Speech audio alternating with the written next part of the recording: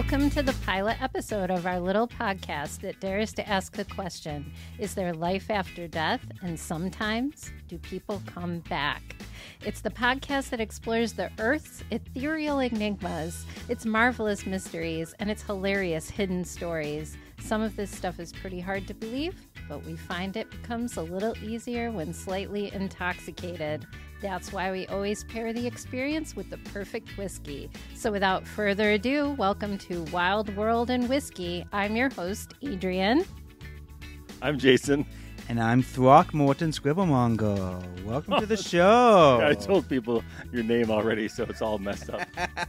It's all good. Try to do nobody will ever. two different shows at the same time. Nobody would track us. We'll figure it out. We're amateurs. Okay. So this is the pilot episode. I think we're going to be doing Wild World and Whiskey. I think we're going to be doing strange events over the cosmos, anything that sort of catches our interest, and then of course Jason's going to pair it with the perfect whiskey every week. So today's theme is going to be hauntings, but specifically hauntings of Rochester, New York. We're all in Rochester, New York, and so we wanted to pick some key elements, key stories to talk about the hauntings of Rochester, New York. So a little bit of history, and you guys could back me up. And there's actually a book that I've been meaning to read. You guys might even have it in your libraries. It's called The Haunted Rochester by Mason Winfield. Spiritual History of the Lower Genesee Region. And it talks about, this whole region. It does have sort of kind of an interesting history. This Rochester and the whole region has sort of this amazing history of amazing things happening here, religious things, cultural things. Of course, we had the Finney Revival. The birth of Mormonism, that took place. I've been having some problems with my lower Genesee region lately. I think I should probably see a doctor about Wait, we had to beep him out there. Did it beep out? I have to see a doctor? That's the part you beeped out. A little slow on the take there, Throckmorton. Yeah, so the birth of Mormonism, of course, Joseph Smith grew up around here. We're going to talk about the birth of spiritualism, and that. So this whole area sort of had these interesting, and of course, cultural. We had, big abolitionist movements, big women's rights movements kind of happened here. So like a lot of things happened in this general area. It's actually referred to by some people as the burnt over district. Burnt over. So that term, I guess, is because they were saying things were just so much on fire here that it was like just the whole area was sort of burnt over. Wasn't that kind of I guess I didn't think of it in a literal sense. I've always thought of it as just the spiritual energy in this place has just been exhausted because of so many ideas and movements kind of congregating in this area that it's kind of burnt over. It's used up. Everybody's tired now. Everybody sort of had. Yeah, kind of like that. Yeah, it's just sort of tired out. Well, it's interesting because it. But your explanation is probably the right one because that makes more sense. Well, that's what I had read in a few places. They're saying just sort of the fire was so hard and furious for so long that everybody sort of nobody survived. Nobody was unaffected by it because not only was it things like, of course, the second. Great Awakening, the religious side, and of course Mormonism, on the other side, and spiritualism. So it's sort of like three different religious camps, but culturally too. I think, they were saying, I think you gave me a book a number of years ago, Jason, was like the first mall in Rochester. First mall in America began here. Oh no, maybe it was our friend Aaron. I don't remember. Well, the whole concept that the first mall was built, but it wasn't just to be a place where people shopped. It was supposed to be this social experiment where culture kind of evolved, where people just lived together in one, shopping community type of thing, which kind of seems like I gave birth to the '80s right there. I think that's what shopping they're, commune, literally turning a marketplace mall into right now. Well, yeah, we just all live and eat and. Well, I'm not sure that everyone who lives in the mall is a part of a larger community. I think sometimes malls today, there are just a lot of empty spaces. So kind of given out. Live there for other reasons. But the funny thing is, the guy that came up with the concept in the 1800s, I don't have it in my research, his name, but, it was this grand social experiment that he was trying to put forward. So, but all that to say, Actually, I read something about that with regard to malls. that the person whose idea it was actually had bringing people together, community in mind when he put these together. Yeah. And it kind of turned out to be, I mean, maybe not. He disowned it at the end. Maybe not so much different. I mean, I guess if you grew up in the 90s, you think about like Kevin Smith's Mallrats, and there certainly was a youth culture that sprung up around malls, but I don't know that it was more disaffected, I think, than anything else. I think there's something kind of ironic about youth who are kind of the products of capitalism and consumerism congregating in a place where these things sort of reign supreme, kind of a temple of trying to figure out their place in this world there where you're raised believing that you're no good unless you can produce something, gathering your friends in this place that's the epicenter of this kind of thinking and philosophy. So, but that interesting that the next generation, they all but died out. You know, kind of seeing the progression of how culture. the teenagers, Yeah, well, that's Oh no, we're in they're trouble. starting to. It's we're eating too much. But yeah, so I mean, but the idea that this has been a hub. You know, Rochester is kind of often forgotten in a lot of the world maps, but it's really been a hub of so many things. And of course, spiritualism. You know, that's the one that kind of ties in, you know, to what we're talking about today with the haunted Rochester. And so what Well, that. So go ahead. don't forget about too, not too far from Rochester, was it Family of God, right? They're more central located. It was that cult that, well, they don't call themselves a cult, but I guess no cult call themselves a cult. Anyway, it was I'm trying to think of how to say it, like everyone's married to each other kind of a thing. Polygamy. And I think they made plates also. That might be a different community, though. No, you're thinking of it's the precursor to Oneida, to the Right. silverware and stuff, and that is in. I've been to the house, so it's a Interesting. Shaker, is that Shakers or no. that's a different thing entirely? I forget what they're Quakers called, and the but they're Shakers of the they're amazing, and Yeah. you should totally go to the house. Like, actually, that would be such a fun field trip for us all to go. It's near Rome, so it's kind of out east, and it was everybody was married to each other, Interesting. and but they were mostly married to the head of the group. Surprisingly, but then also they made these great bear traps. They were very wealthy. They wound up doing really well because they made like some of the best bear traps in the United States at the time, and they got into plates and they got into silverware, and so all this money they were Bear just traps and silverware. it's just A hell of a marketing strategy. You can catch the bear and then you can entertain it. But the whole thing was one of the things about this community is every night everybody got together in a room and people would stand up and they'd say things they hated about other people. Like, it was just part of the culture that, you know, it was good for you to get that negative feedback about yourself on the regular. I feel wasn't that like part of the Seinfeld episode, The Festivus? Yes. Was the airing of grievances? The airing of the I grievances, feel yeah. that would be good. It be good for your does soul. seem like that. And oh my gosh, it was so funny. I went because my dad's a real history buff, and so when I went and visited this site, I was like, "Oh, Dad, you're gonna go with me. We're gonna go on this tour of this weird cult house." And my dad, being my dad, was like, "Sure, let's bring your 8-year-old stepsister." And so, you know, we get in there, and now the docent is super uncomfortable because the whole tour is about how everybody, you know, this was a really controversial thing because everybody had sex with each other all the time. Oh my goodness! And Have he's time to make the so- forks. So the docent is trying to convey this at the beginning of the tour. And finally, like, my stepsister is like, I know what you're talking about. And he was like, okay, yeah. My dad's like, just do your tour, please. Anyway, it is super fun. Did you look it up, Jason? I saw. Yeah, you I was the typing. Children of God is who I was thinking of. That's a California thing, but Oh, I was mixing the two up. you're conflating. What? It was. Who were these guys? What were they called? The Oneida, I- Oneida. Okay. I feel like Community, but I feel like that isn't quite right. I don't think that was the company name, but they're the name of the group. So, like, all in all, this area is known for its social and spiritual and weird advancements, and also for making good cutlery and Good glass cutlery. bottles. yeah, I the mean, Oneida, hey. I mean, And then I mean, selling according them. to Wikipedia, the Oneida community. Yeah. Okay. Yeah.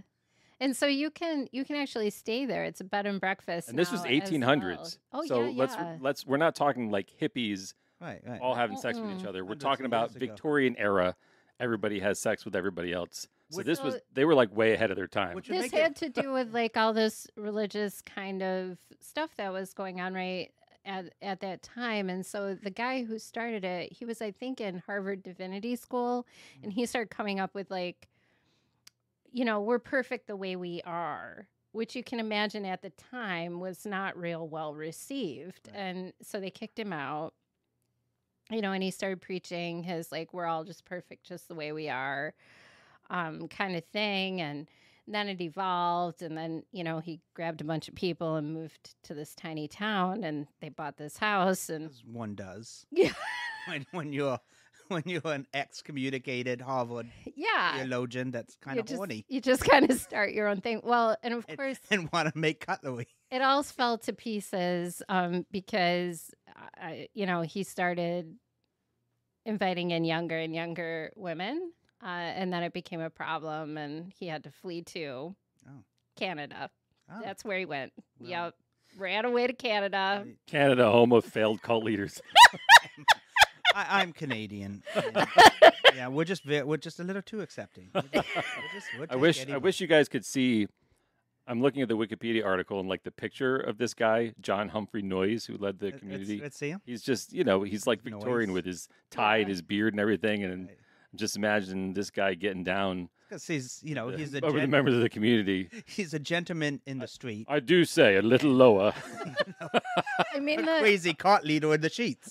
truly the terrible thing, right, is these women who went, like there was no going back, like the men who went to this place, right, they could like leave. Right.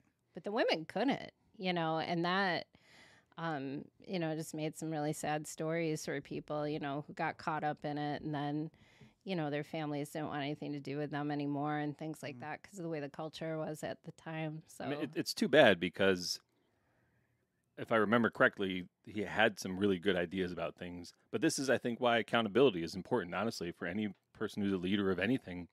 Because you get used to being in charge.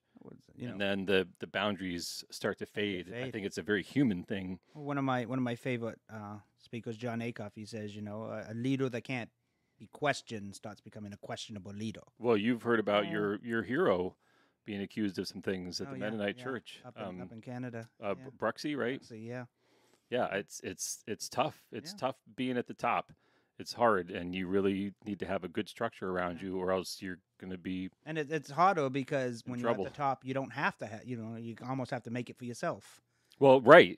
It's I mean, it's kind of like somebody like Putin has to be sort of self-governing, which like that's not going to happen. Well, you know, and that sort of you lose your frame of reference too. Really, when you're used to people being at your beck and call, I think your reality shifts, so that you don't really. You see things, the way that you see things, you feel like this is legitimate, this is valid, because there's no one at your level to people counter stop that. telling you the truth. Yeah, oh, yeah. And they only tell you things to get things out of you. You keep all very the yes men caustic. and you get rid of the people that disagree with you, and then you're only left with yes men, and then Yeah. it feels good until. Well, if something you're like that isolated happens. enough, sadly, I think you lose the ability to know the difference. All right, well, let's bring us back on track because we were talking about the area, the spiritual influences, and of course, the spiritualism is homo spiritualism. Which began. There are still with the- spiritual churches in Rochester. well, it's really I over. have a friend who's it actually became an active- national. But it began with the Fox sisters. Kate and Margaret Fox back in 1848, March 31, Haydensville, New York. When they claimed they started to get in contact with a murdered peddler whose body was buried somewhere in their house. And spiritualism had been forming at over the last few years. We had Sweden, MUO Swedenborg. That's what they called people who rode bikes back in that day. What's that? Peddlers. Peddlers. He rode bikes. Bikes were still new back then. It was a new thing. So there was a whole kind of theology that was opening up for spiritualism. But the Fox sisters really sort of brought it back, brought it out to the front, where they're doing seances, and I think they were like, yeah, they would knocking. Yeah. Well, and what's interesting is that they made up most of it, and there's a legitimate religion. And that's interesting. They recanted everything. Yep. But that didn't stop what came out of that. And it was actually the Quakers that really kind of took to it at the beginning. So it was saying that it started through the Quaker movement was kind of having its own reformation. They were sort of getting frustrated with the way that the church's authority was going, and so they were kind of looking for alternative. And apparently it went through the Quaker community before it kind of went mainstream. And, it went so far as, even reaching the White House. I think there's the famous, Mary Todd Lincoln holding a spiritualist seance. She had lost her son. That's so was sad. Trying to That's contact. Just sad. Within that same generation, even though they recanted, it kind of still took a life on its own. So, this is kind of has a bit of a haunted history. Honestly, like Mormonism, Joseph Smith was a bit of a shyster himself. Yeah. And the religion that formed up from this guy is a legitimate religion at this point, and but even he tells a story of angels visiting him and giving him sacred texts, and so there's sort of this whole spiritual aspect to it. I think the idea is that I don't know, like it's weird because it might lead you to say, well, all religion is a farce, but at the same time, I just always think of religion as humans' attempt to build things to reach the divine. And so even if something has maybe weird origins or whatever, I think you've got people who have found this new way or a way that works for them to access faith and to have faith and to reach towards the divine. And so what's kind of interesting about spiritualism and why not go Mormonism, for it, however you can get there. Their argument is that the divine is trying to reach us too. Like Joseph Smith, had this angels experience. But even, with the Fox sisters, their philosophy was that the spirits were trying to reach us, in the form of spirit guides to help us. They sort of believed in them being a communication between God and humanity, that the actual spirits of dead people or ancestors could come and give us a little glimpse of God and kind of help us along the pathway, which is where we get the concept of spirit guides. Well, and I guess what I'm trying to say is that whether or not that was actually happening, something else was happening that allowed people to connect to this supernatural realm in some way. And in this area, more so than a lot of areas, which gets back to the whole burnt out district. Did you read about ley lines at all in any of your reading? About some the power lines of the earth or something? People say that it's that like a theory this of because, Rochester? Well, that's why so much stuff has happened, because it's some nexus of kind of an energy. Yeah, there's these energy lines. Have you heard of ley lines? L-E-Y? Yeah, it's kind of like they follow the sounds lines of the earth, kind of gravitational lines. That sounds like one of those Facebook things I don't click on. That's what that sounds like to me. Well, even Stephen King kind of talks about that, these power energy pathways in our bodies. So why not the earth? Power center, yeah. So, but all that to say, Rochester. So our theme today is, spiritual haunting. This is still the introduction, folks. Well, I hope you got a comfortable chair. This is going to be a 4-hour podcast. We haven't gotten together in a really long time. So I hope you brought a snack. We could edit it down, but why? We're having so much fun. We're assuming they were too. But speaking of fun, which brings us to the next section. This is called Wild Wood and Whiskey. So, Jason, every time we come, we're going to pair a whiskey with our theme. Why don't you tell us a little bit about what is the whiskey we're going to be cracking open today? Well, it's already cracked open. We Evidenced by the fact we won't shut up. we might have started before the show. No, don't let her fool you. We're like this regardless. Also, yes. It just makes sense. So I've got here a 12-year Canadian whiskey. This is Gibson's Finest Canadia's. Canada. It says Canada's best-selling 12-year-old whiskey. Oh. So I'll have to take their word for it because I've not done any research otherwise. I'm sure they've put focus But- groups out there. The thing about Canadian whiskey Uh-huh. is that it's still lesser known, just like everything. Whiskey is subject to what's popular. Scotch is always the big popular thing, and you're going to pay more for what's popular. Canadian whiskey hasn't really. If you go into any liquor store, you'll see Crown Royal and Black Velvet and these like 2 or 3 different brands. Hardly anything that's craft or smaller distilleries. There's a lot of stuff going on up there.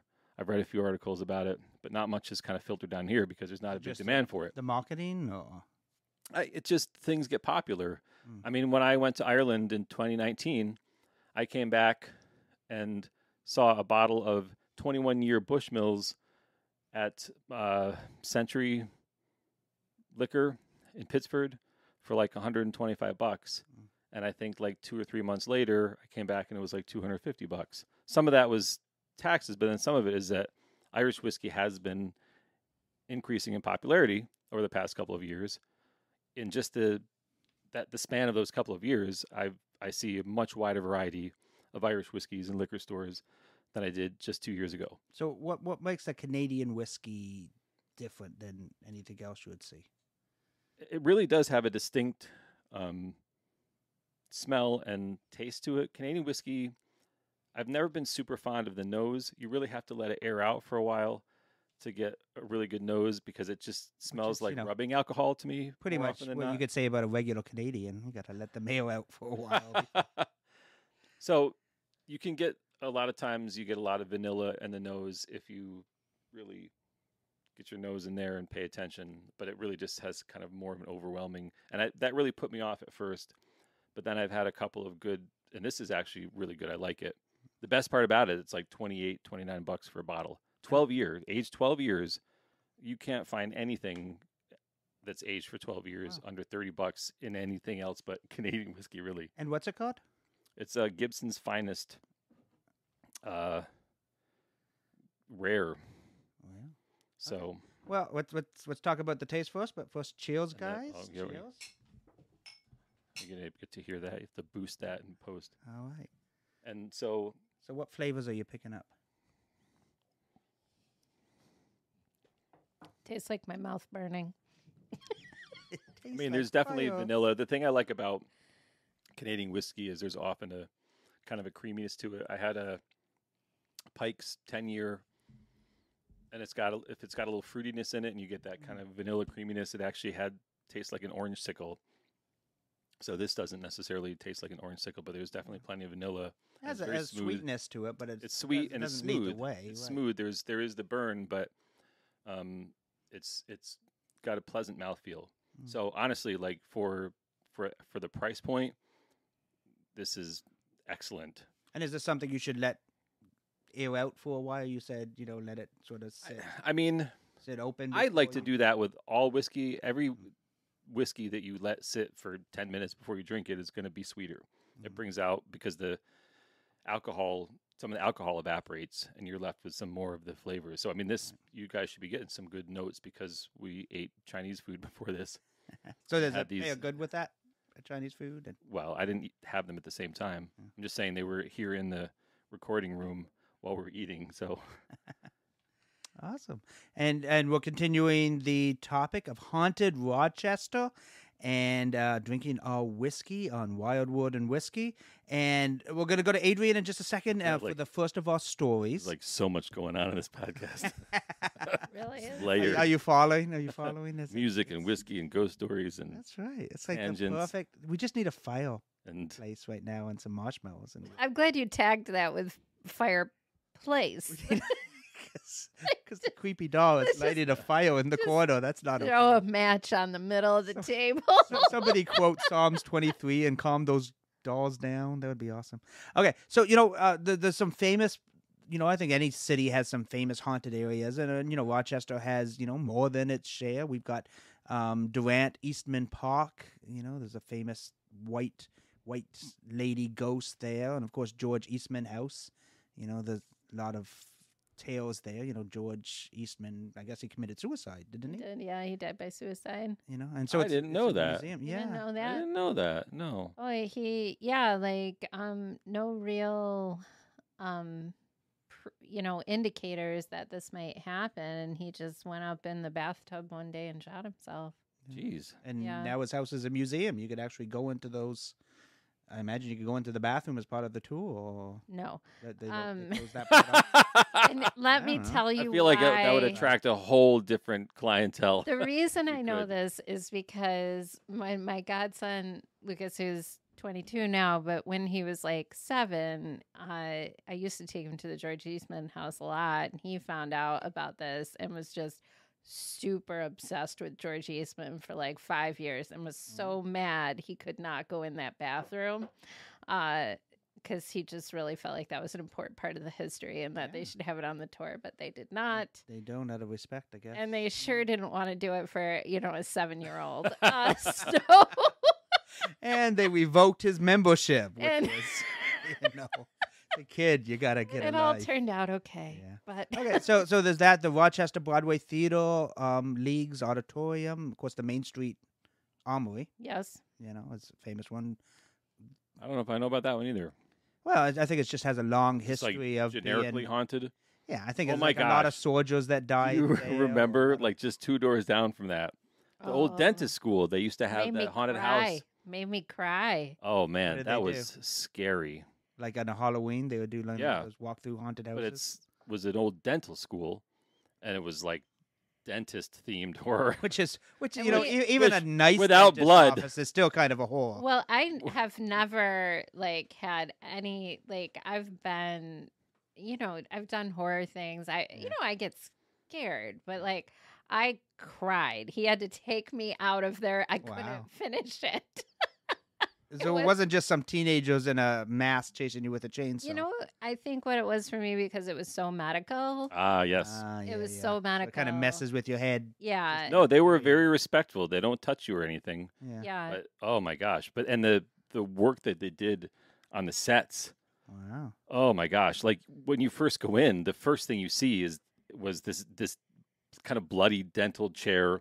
It's not a very big room with the tools lying. There's like no ghosts, nothing in the room. It's well lit. Yeah. A dental chair with like bloody tools. But this and is blood in the chair. legitimately how they did dentistry too. Yeah. You know what I mean? Like these weren't pretend things. Right, This right. is like actual old medical stuff. Like I Right. went to I think it's the Mutter or the Mutter. The museum in Philadelphia. Do you know what I'm talking about?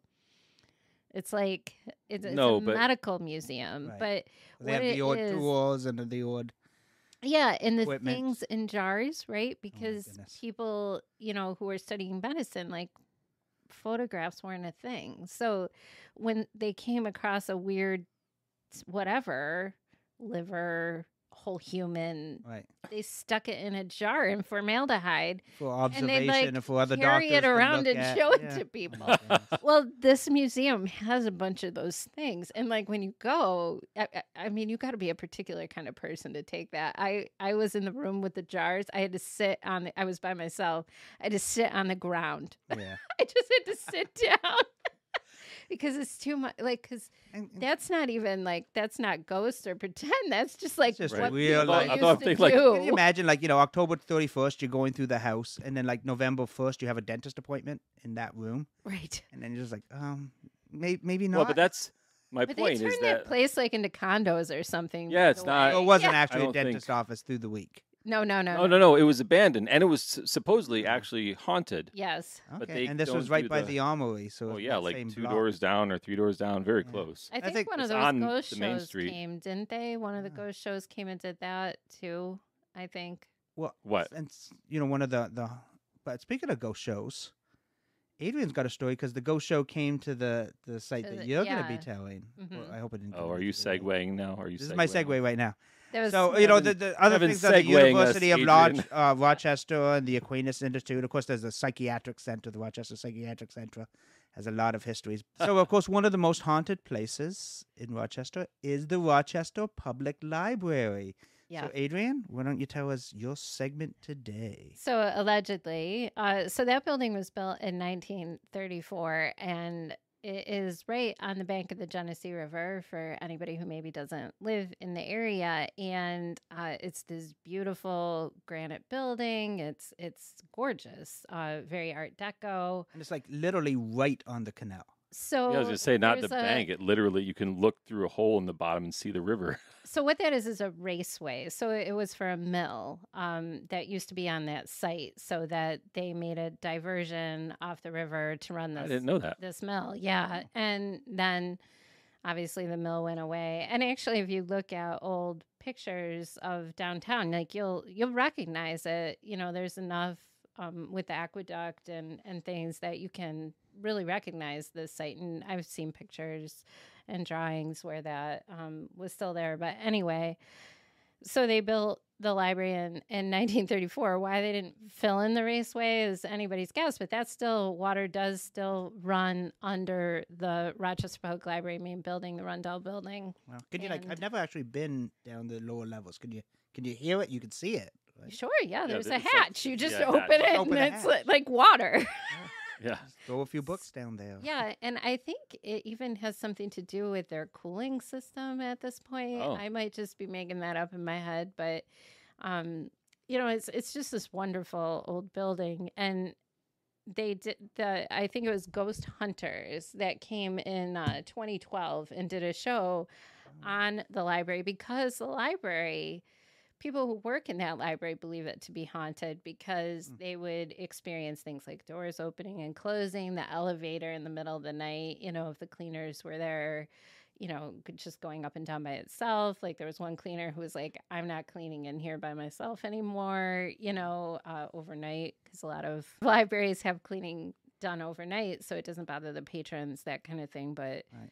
you know, so, and they had recorded on their security cameras, they had a, The ghost recorded it. No, the library itself hunters? Oh, okay. had captured on security cameras a door opening and closing where nobody was. Wow. And so they submitted it to the ghost hunters, and the ghost hunters decided to come. I loved it because I know that building so well. I've been going there since I was a small child, and you know, and they investigated and did all the things. I'll tell you that the library is creepy. I mean, there is a waterway under it, so there's naturally going to be some weird noises going on because there's water flowing. It's Well, and the very- old subway runs underneath it too. Yep. The abandoned subway, yeah. Yeah. That's creepy in itself. It also is very old. It hasn't necessarily been modernized in many ways, and also it has these closed stacks. So these are, you as a patron can walk into that library and you'll go up all these floors and you'll think like, oh, I just saw the whole library. But no, there's these kind of hidden closed stacks in between the floors that are very, so you go into these, they're really poorly lit. Have you been in them, Jason? Yeah. Yeah, we did it for the class Mhm. thing that I did. We got to do the tour and got to see everything. See, both Jason and Adrian are librarians. Yeah. So, you know, I guess you guys could see parts of it that. Yeah, that the public public is- doesn't see. yeah. They do tours every once in a while. I've had the old assistant director of the library system took a friend of mine and I kind of on the ghost tour one time, Right. and showed us all the places, you know, and these closed stacks that you go in, the ceiling is very low. Yes, The yes. aisles are very Yes. narrow. It's like metal grating on the floor. It's like nothing that would be built now. For whatever reason, there's like one light in the whole place. Is it like on a string and does it like, So, I mean, It's super creepy. It's kind of hangs basically- and rotates left and right? like slowly? if Freddy Krueger's basement had, you know, books. That's basically what He this was is. an avid horticulturalist. Little Like, little known facts about Freddy Krueger. there's like a He was quite the dripping- bibliophile. All he wanted to do was be left alone to read his books. and There's a stupid dripping kids. pipe over there, and the thought of a ghost always makes me kind of sad. Like I think of people going to heaven, and that seems like nice, but like to just be stuck here watching everybody, I mean, it's I know. dull.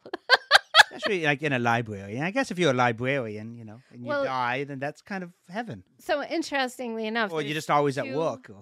There's two theories about who is haunting the Central Ooh, I Library. don't think I've heard Okay. these. Yeah, so the first one, and I want to check the date. In 1902, 26-year-old Laura Young was found in that raceway. Now, that was before the library was built, but she was found dead.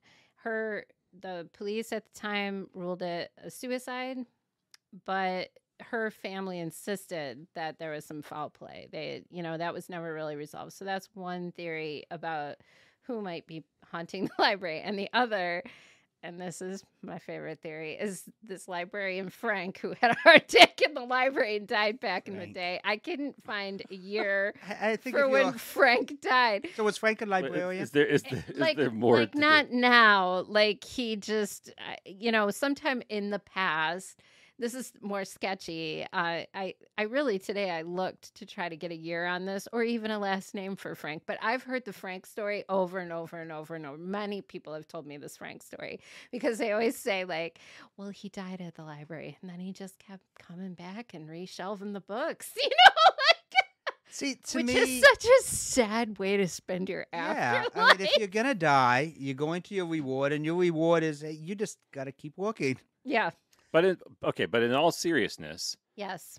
and this is actually kind of a part of my belief system, I think that's the whole reason. Like, it's a sad thing, and that's because I think these are people who are either unresolved or can't quite let go of the old life to go into the next. Or maybe And don't quite realize what has happened to them, so they're doing Well, what they know to do. I think so. That's a part of it, but there is this degree, I think, of willful denial that happens with ghosts.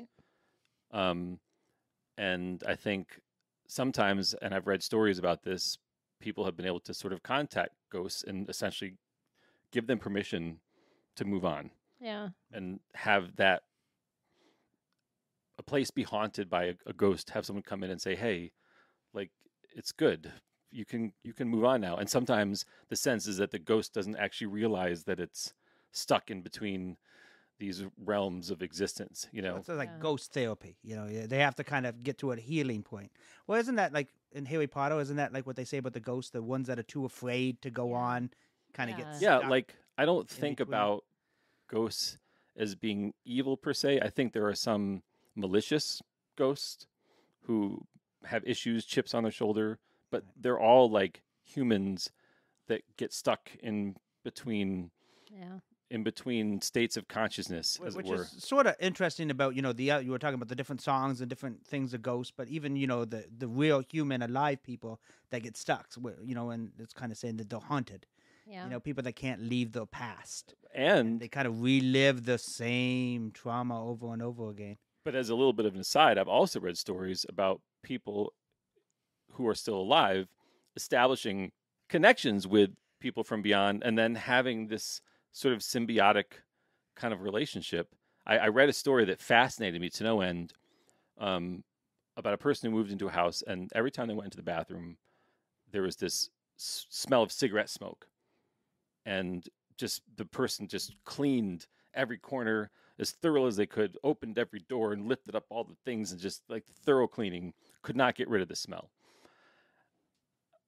Brought somebody in who talked to ghosts, found out that the guy who lived there before, well, they might have found this out aside from this, right? That the guy who lived there before actually had a heart attack, who was a heavy smoker, had a heart attack and died on the toilet in the bathroom. Brought in a ghost whisperer or whatever, and basically said, hey, could you please not smoke in the bathroom because there's a new person who lives here, and if you don't mind kind of respecting that space, we'd appreciate it. And like the smell went away. Sorry. Oh. So he just stopped smoking in the bathroom. So sometimes you need an exorcism. Sometimes you got to put up a do not smoke just sign. And gotta maybe put, That's one all of you those have to do. and passive maybe aggressive signs. Your mother doesn't live here. Yeah, right. I'm talking to you, ghost. Wash there's your one thing. dishes. It's one thing to be, denied heaven and stuck in the ethereal in between realm. It shut the door. Were you raised in the barn? Well, actually, I was in 1803. Yeah. It's another thing just to be rude. You don't want to be Yeah. rude, It's like, sorry, I didn't know. One of the most beautiful books I read last year was this book, Under the Whispering Door by T.J. Klune. Have you guys heard of this T.J. Klune? He's a newer author. I am just in love with his work, but this Under the Whispering Door, people who have hard deaths wind up at this tea shop. And at the tea shop is kind of where, they're going through this gnashing through their denial over their death, and everybody spends a certain amount of time. Some people just go, they don't need to spend time there, but these other people do, and until they're ready, to ascend. And it was just a lovely story about that very thing, that, some deaths are unfair or come out of nowhere, and just what that might do to people's souls, and if that does damage, and how might they be able to resolve that. It's nice to think that maybe I kind of like that. That's sort of a beautiful concept. You're dead. It was traumatic. Okay, you go to heaven. But let's just sit and have a cup of tea and talk about it for a little bit. Yeah, I mean, okay. Well, let's get some real answers. It kind of is, and it was a beautiful, beautiful, heartwarming novel. I just loved it. There is, I think, a oneness in any world religion. This idea of heaven is ultimate connection, sort of ultimate oneness, ultimate unity, and being a part of a bigger whole. And I think that it's not about punishment. It's just about it's a resonance, if you can't match that frequency, you can't be connected to that thing, almost from a scientific standpoint, if you will, and so you have to sort of, you've got to be on the level that it's match that frequency, so then you can kind of just blend right into to the whole. And so I mean, we're talking about purgatory, we're talking about limbo, we're talking about all these things, like these ideas have been around for centuries and centuries and millennia. And I'm thinking, you and I, having grown up in the evangelical church, they just sort of excised purgatory, and they were like, "This is fake. This doesn't exist. You either go to heaven or you go to hell and suffer for eternity." And just, it's like, where's the nuance? Where's the? I feel like I almost believe in purgatory, but not in hell. It's so funny though, because growing up in the Catholic Church, as a child, I always was super worried about purgatory, because I really felt like that was where I was going to end up. And I didn't think my family had it together to pray for me and get me out of there. You're just stuck there, and it's just like nobody was going to light a candle every week. And I was just going to be stuck in purgatory. And purgatory, they describe it to you as nothing, and it just sounded awful to me. I'm like, maybe it would just be better to go to hell. I don't know. At least the decisive about things that happen, you're not kind of this. What is it? There was the TV show The Good Place. Did you guys ever see that? Oh yeah. And you're either in the good place or the bad place. But if they couldn't quite make up the mind, you went to there's the one person who was in the this media place. in between place, and it was in between. It was just like, it wasn't hell. You could watch movies, but they're old VHS tapes, of mediocre films. Mediocre films, and that's really all you got. And But I think there was a sort of subplot with that person who, I can't remember if she ended up switching or it was like she was invited, I think, to the good place, and she couldn't. They revamped the whole system because apparently that's what it needed. I still haven't. I watched there's a point bunch of that show, but I haven't finished it. There's a point at which, though, I think she was very reluctant to leave the mediocre. Yeah. And I think that's... Because it's like, okay, it's not horrible. Could be worse. Could be better. And I'm thinking about C.S. Lewis's The Great Divorce. Yeah. And the Gray Town, which is sort of an equivalent of purgatory, where people die who aren't quite ready for... And in his Neoplatonic mind, heaven is the ultimate form of realness. But there's this bus that goes from the Gray Town up to, heaven, basically. And anyone can go back and forth. But you get up to heaven, and it's like, he says, the grass is so real it hurts your feet. And if you're not ready, there are these beautiful scenes of people sort of accepting and then being transformed into these beautiful creatures and sort of embracing this realer than real place, and then people who can't quite hack it and then go back down to the gray town. And he was saying basically the longer you stay in the gray town, the further you'd move away from the bus stop, and the harder it was to get back. I wonder if there's a tea room somewhere on Greytown. So, Frank, we kind of hope, wish Frank well. Yeah. You know, that he will. Frank, you can move on. Find the bus and the you can move on out of Greytown. You don't have to shell books anymore. You don't have to be alone. Anything else, Adrian? Or? No, not really. You know, if anybody hasn't seen that Ghost Hunters episode, it is a stitch. Right. I will say my favorite part is they go through this really, and there's this chair in the hall, like on the second or third floor. It's still there. I still pass it, but for some reason they just got really excited about the noise it made when they sat in it, and they kept sitting in it. So like every time I go by that chair now, I have to just go sit in it. Hear the sound. Because it makes like, it's one of those old library chairs, like pleather or whatever, you know. So when you sit on it, kind of like, it's like this close to being a whoopee cushion. Wait, do it again. Make the sound again. That's great how you did it. I don't know. How did I do it? You always sound. You're more like a. So you can just imagine old Frank there, you know, after 1,000 years of shelving books, just sitting down on this. You know, so if you're ever in the Rochester Library, you're down in the stacks, you hear the water below, you know, the elevator door opens up. Just say hello to old Frank. Tell him to take it easy, have a seat. You know, I've heard move on. The water, you know, some of these ghosty type people say that the fact that there is running water under the building might be a factor to either it be supernatural activity there. And I feel like somebody else said because there's granite in the building.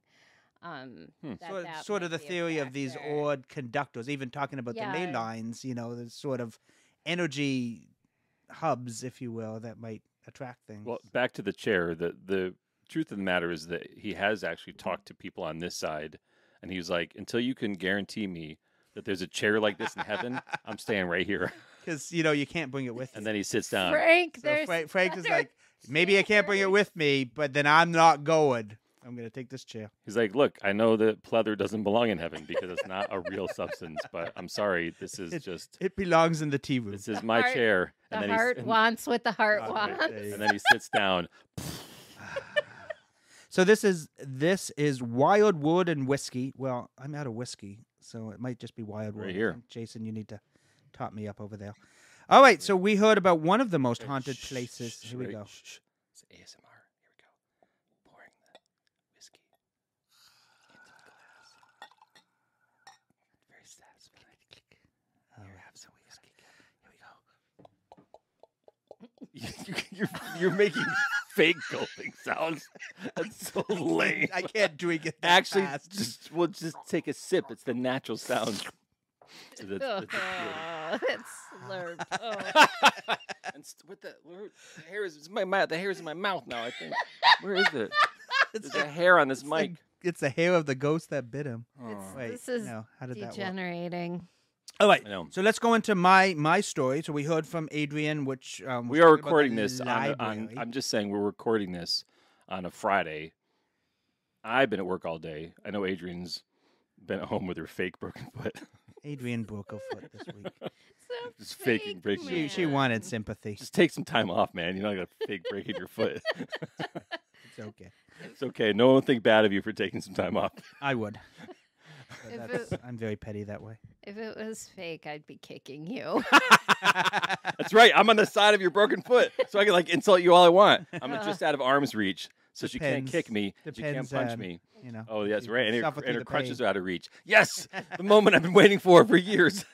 If only he sat on the right side. Okay, so my segment, we heard about the Library of Rochester haunted, and I have another haunted place, the University of Rochester, but specifically the Rush Rees Library. As librarians, I hear that the Lower Genesee region is haunted sometimes. Oh man, you might think it was after I don't shower for a few days. The spirits just dwell upon your spirits. Those are not spirits. They are spirits in the material world. Oh my goodness. So I got to ask you like guys. the material of my pants, and Oh wait. This is How much of this whiskey have Can we you had? I'm still on my. I'm not even finished with my first dram. So I got to ask you Just guys, the way I am. as librarians, why are libraries always freakily haunted? Like in Ghostbusters, you always have that freaky librarian. What is it about your profession that just attracts the damned?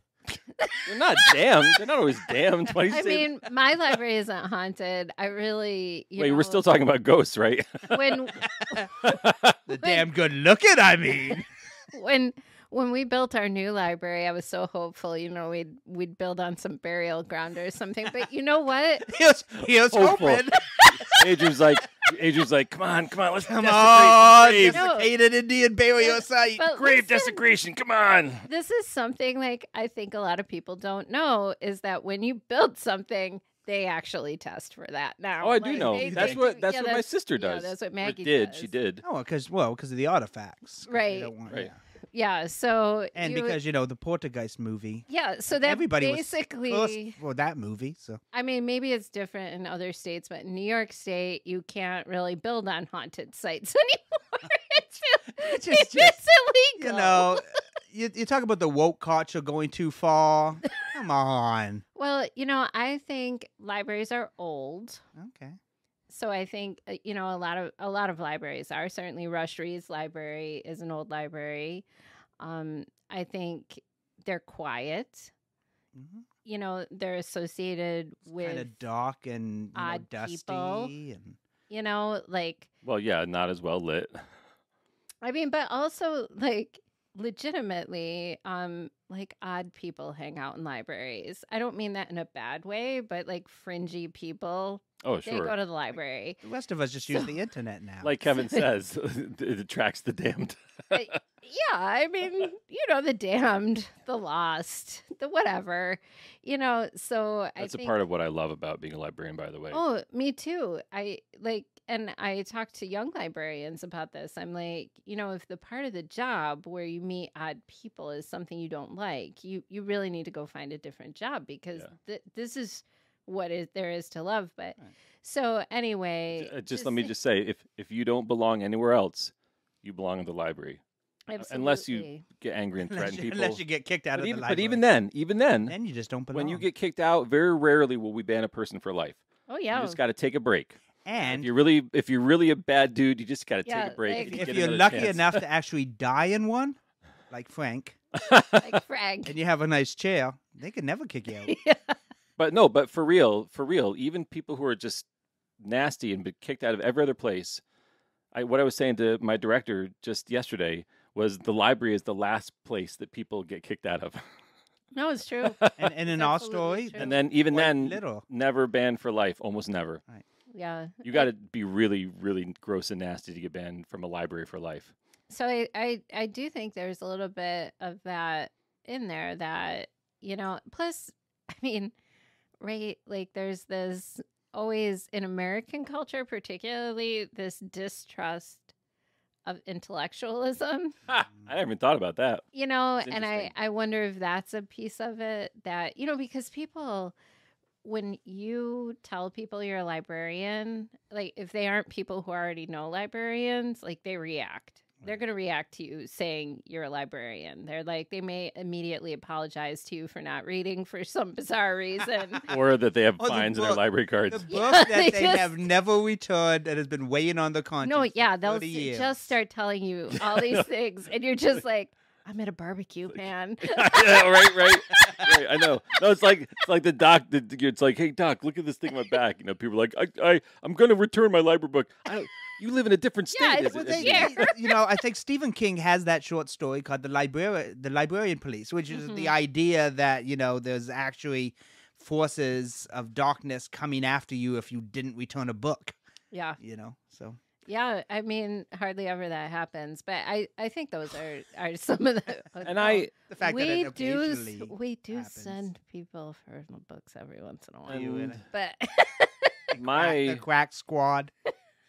They're just waiting in an upper room, waiting for the signal. hey, listen, if it's a book I want to read and somebody's not returning it, So if it's 3 o'clock in the morning and you have an overdue book and you hear this, better run and Take it hide. seriously. That's right.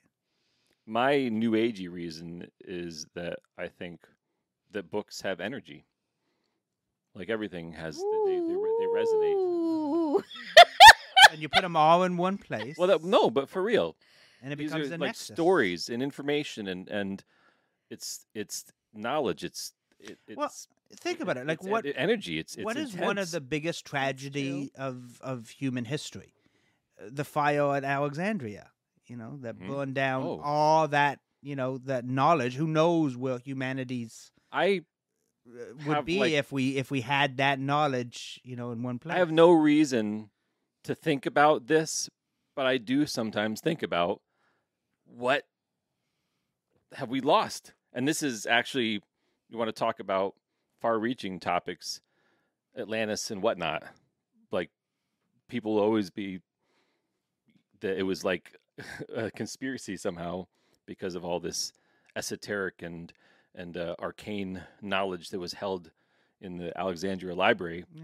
This is where the proof of the reptilian overlords in Atlantis and all this stuff it was all in the library at Alexandria. That's right. You could Although read in about reality it in was probably chapter just 5. like fruit bills and things like that. Well, records of the Nile flooding and well, all of that. Property values. right. It was like walls and walls of just like property assessments. It's like cartoons Like, about a we cat finally named discovered- Theodore. We've discovered the lost scrolls of Alexandria. It's like, wait, what? It was dad Tax joke. roll. rolls. Fact 20. Yeah. Knock knock. Worth Who's there? 5 shekels. Worth of 3 chicken eggs. We will be taxing it at the Yes. rate of 5 bushels of grain. Yeah. But humanity may never know. So speaking about great knowledge combined, the University of Rochester. So this is my That was a segue. terrible I'm segue. reaching for anything. That was terrible. I'm just like, let's keep this under You're like, 12 speaking hours. You asked a couple Speaking of of librarians knowledge, to talk about libraries. Yeah, I know, right? Come on. I should know mean, better. you got what you asked for. I know. And that's why librarians that die in the library, they just keep living to talk about libraries. They're just like, Frank, tell me about the library. Sit down, son. I got a chair. This might take a lifetime.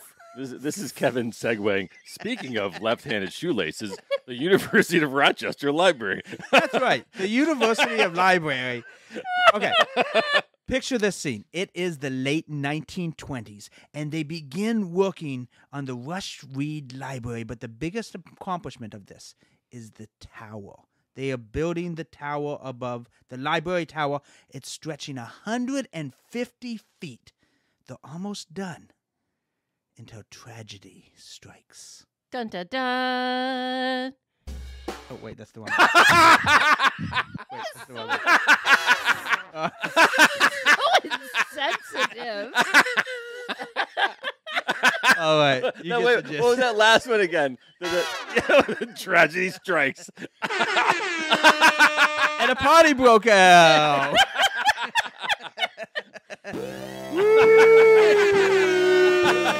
Party at the library, West Reeds.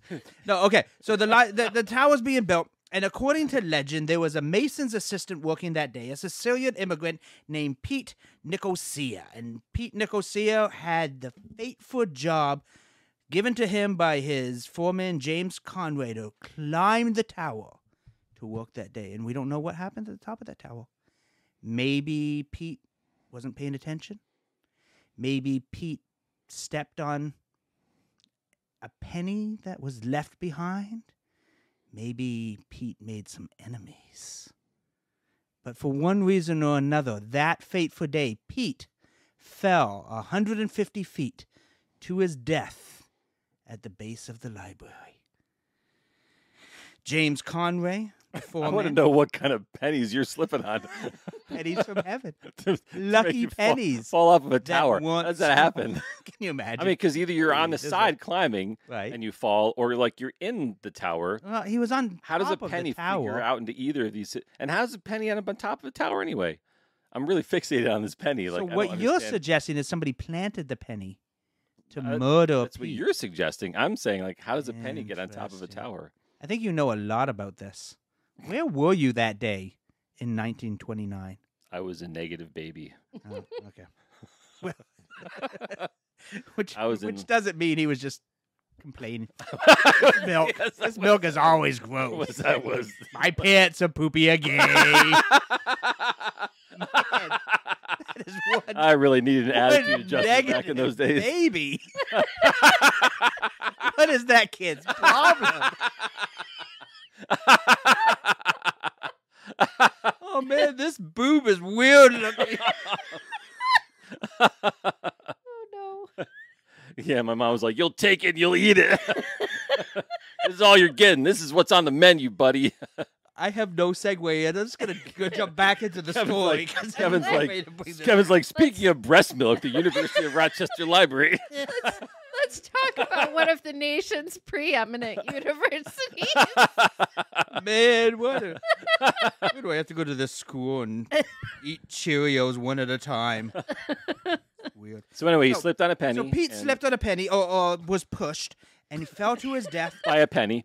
James Conway, the foreman, he confirmed that it was his death. He caught out the death. He buried him. He found the penny. Pete was dead as a doornail, or as a penny, as it might be. Pete was dead. But sometimes they come back. Like a bad penny. Like a bad penny. As the case was. Party time with Pete. So maybe he did. Maybe he just wasn't, you know what? He wasn't done. Just a few years later, October 1932, student George Maloney met this strange guy outside of the library. Now, this strange guy had tattered clothes, and he had work overalls. He was hanging around at the base of the library, looking up. I mean, And- that might have been Mark walking his walk. Mark is Adrian's Just significant side other husband. note. Yeah, no, he is my husband. It's like, It wasn't it's him. like Marcus Adrian's. It's kind of hard to put in words. Husband, yeah. You know, Yeah. oriented to her in a particular way. Both her husband and probably our only listener. Well, we probably lost him about an hour ago, but Yeah, he won't be sitting through that. we'll fast forward. Okay, so this George Maloney, he met the stranger who looked disoriented, looking around, and he kept asking where to find James Conroy. Well, why do you want this James Conroy? Because he still owes me money. Oh. Apparently, this ghost was sticking around because he didn't get paid. Which, of all the reasons I've heard for ghosts, That's that's a pretty good. valid reason. Although at this point, if he got paid what he was actually owed, he wouldn't be able to do a whole lot with it because of inflation. Yeah. Well, it's only 2 years later. 3 years So later. he's dead. Oh, it was 3 years later. Yeah, 3 years. 1932. And he was dead. And he was, you can't take it with you, but I don't know. Well, but I mean, he was probably like, why would he want the money back? I'm saying from his perspective, Right. So because that would be how I would convince him if I you saw him. think you That's how I'd persuade him. I'd say, "Listen, buddy, like inflation, You can't spend this money anymore because you're dead. right?" But he's not gonna. He's He not might gonna not appreciate that understand argument. that, You would appreciate the inflation argument. These 3 You years would might accept have that just way better. gone by in a blink, But that wasn't the last time I'm George saying, ran if into you this can't mysterious persuade figure. a ghost that they're dead. What can- Argue about inflation with Just him. say you're dead, and also your money is useless, guy. You know, it's not Oh. worth anything anymore. And by the way, stop smoking. Okay. So a year later, Maloney and another student, Robert Mutzdorf, they see him again. This time he's in the same place and he's looking up at the tower. And so they come up to him because, it was an odd conversation last time, but he didn't think that much of it. They come up to him and he says to them, "Hey, how tall do you think that tower is?" And Maloney says, "It's 100. We know it's 150 feet from the base to the top." And the strange figure responds, 150 feet, you say? In this thick Italian accent. He said, "Boy, somebody could die from falling off that." Well, I guess this was such an odd account that George actually reported it to the librarian and said he was looking for this guy named Conroy. And I guess the librarian this wasn't her first report of somebody that matched that description.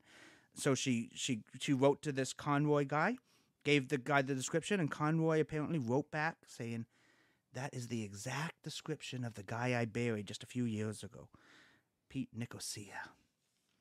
So a third time, Pete appeared to poor George.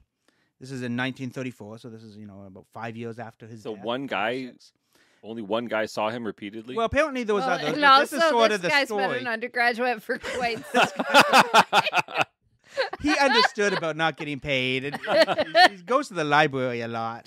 George. I don't know. Maybe he just liked it. Maybe it was his penny. Who knows? Poor George. But so this time, George had heard this. The librarian had told him the story. So he marched right up to the guy and he said, "Do you know Pete Nicosia?" The Muffin Man. He lives on Drury Lane, and he works at this tower. Okay. Sorry. And so he went up and said, "Do you know George?" And of course, this character looked back at him and said, "Know him? I am him." Because he was the ghost. Jason's looking at me confused. I thought the ghost was Pete. Right. So George went up to this. Oh, George. Right. I thought George someone is asked. like the kid whose Right. parents are so but mad I he thought- won't so graduate. rich that he has to. I thought that someone asked Pete if he knew George. Mm. I missed a piece So there. this time was interesting because this time didn't happen outside the library. This happened in the library. basement. So he just said this a little. In know, the the basement? basement What were were all they doing good in the hauntings. basement? Wait. They were looking for Frank. No, wait, that's Why was Pete they're hanging out in the looking for basement? a good chair. I guess he was in the stacks in the basement. I don't know. Of the, Well, how the far away library. from the tower? Underneath the tower, so Oh, in the okay. basement of the library. Yeah, the tower. And so he is like walks the right whole up and he building. says- I can't picture. He says, it. "Do you know Pete Nicosia?" And he says, "Know him. I am him." And George looked at him and said, "But wait a minute, didn't you get hurt in an accident at work?" And I love this response. And apparently Pete looked at him and said, "No, no, no. Why, it didn't hurt at all." Oh. And then disappeared into the wall. Oh. How many people were with George when he saw this? That time apparently he was by himself. The second Oh, time okay. he was with the Okay, other guy. okay. Yeah. Yeah. Yeah. So, yeah, wait. Well, yeah. you're saying that George was hitting the absinthe. I think so. I think so. Or maybe there's just a whole lot of asbestos in those walls.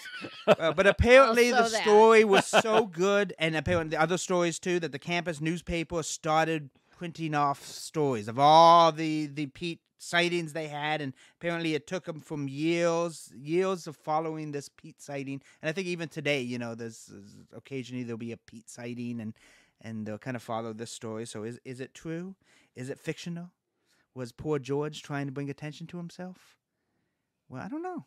But I don't know. This October will mark 80 years, 90 years from when George first met poor old Pete.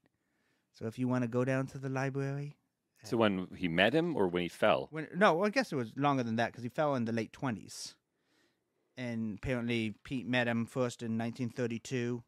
So if you want to go to the Rush Rees Library, October 31st this year. Well, I would Say think hi that to a ghost good old would Pete. want to. I think if a ghost was going to come back, it would be on like the anniversaries of death, not the anniversary he first appeared to some random guy. I don't know. He I saw a lot of George. I guess. I yeah. mean, what else does Pete have to do? He's... And I guess we're nearing the end of our 653-hour podcast. So what's up? So if you haven't donated to the fundraiser yet, we only have 12 hours of PBS Talking Heads before we can return to you to the adventures of Davy and Goliath. If you'd So like tell- more content, join our Patreon. Tell our listeners. We will give you a book bag. Yeah, tell our listeners, what do you get with a $50 donation, Throckmorton? For $150, Pete the Ghost will haunt you for one day. For 200, you get a sit in Frank's chair. And it'll make this pleasing. You too will never want to leave the Central Library again. I'm going to get one of the sound effects being Adrian just going. It's more like that. Oh, All right, you are listening to the podcast Wild Wood and Whiskey. Wild Wood and Whiskey. 3 words I can't pronounce, apparently. It was good that you came up with the title. That's you right. can't pronounce. Adrian was supposed to say it for me. All right, guys, well, that's kind of the wrapping up of the show. This was a lot of fun. It Thanks. was. This was Kevin's idea to put this together, and he motivated me to get the playlist together. He was kind of the driving force behind this. And if nothing else, it was just really fun to have good conversation with good friends. Talk about weird things, drink some weird whiskey, have some weird times. I mean, we're probably just going to talk about more weird things when we turn off the mics. Yeah. Unfortunately, the people listening can't hear in. If nothing else. They can't be with us all the time. Well, what you can do is I you know. could tune in for the next wacky, weird No, episode. the $2,000 level is the live cam. Oh, no. That would be We'll send you very a book bad. bag and a video of everything we're doing. Then you can see Jason and Adrian's wild, crazy arm movements. That would be worthwhile. All right, guys, thanks for tuning in. This has been Wild Wood and Whiskey. We will see you next time on another crazy episode. See you then.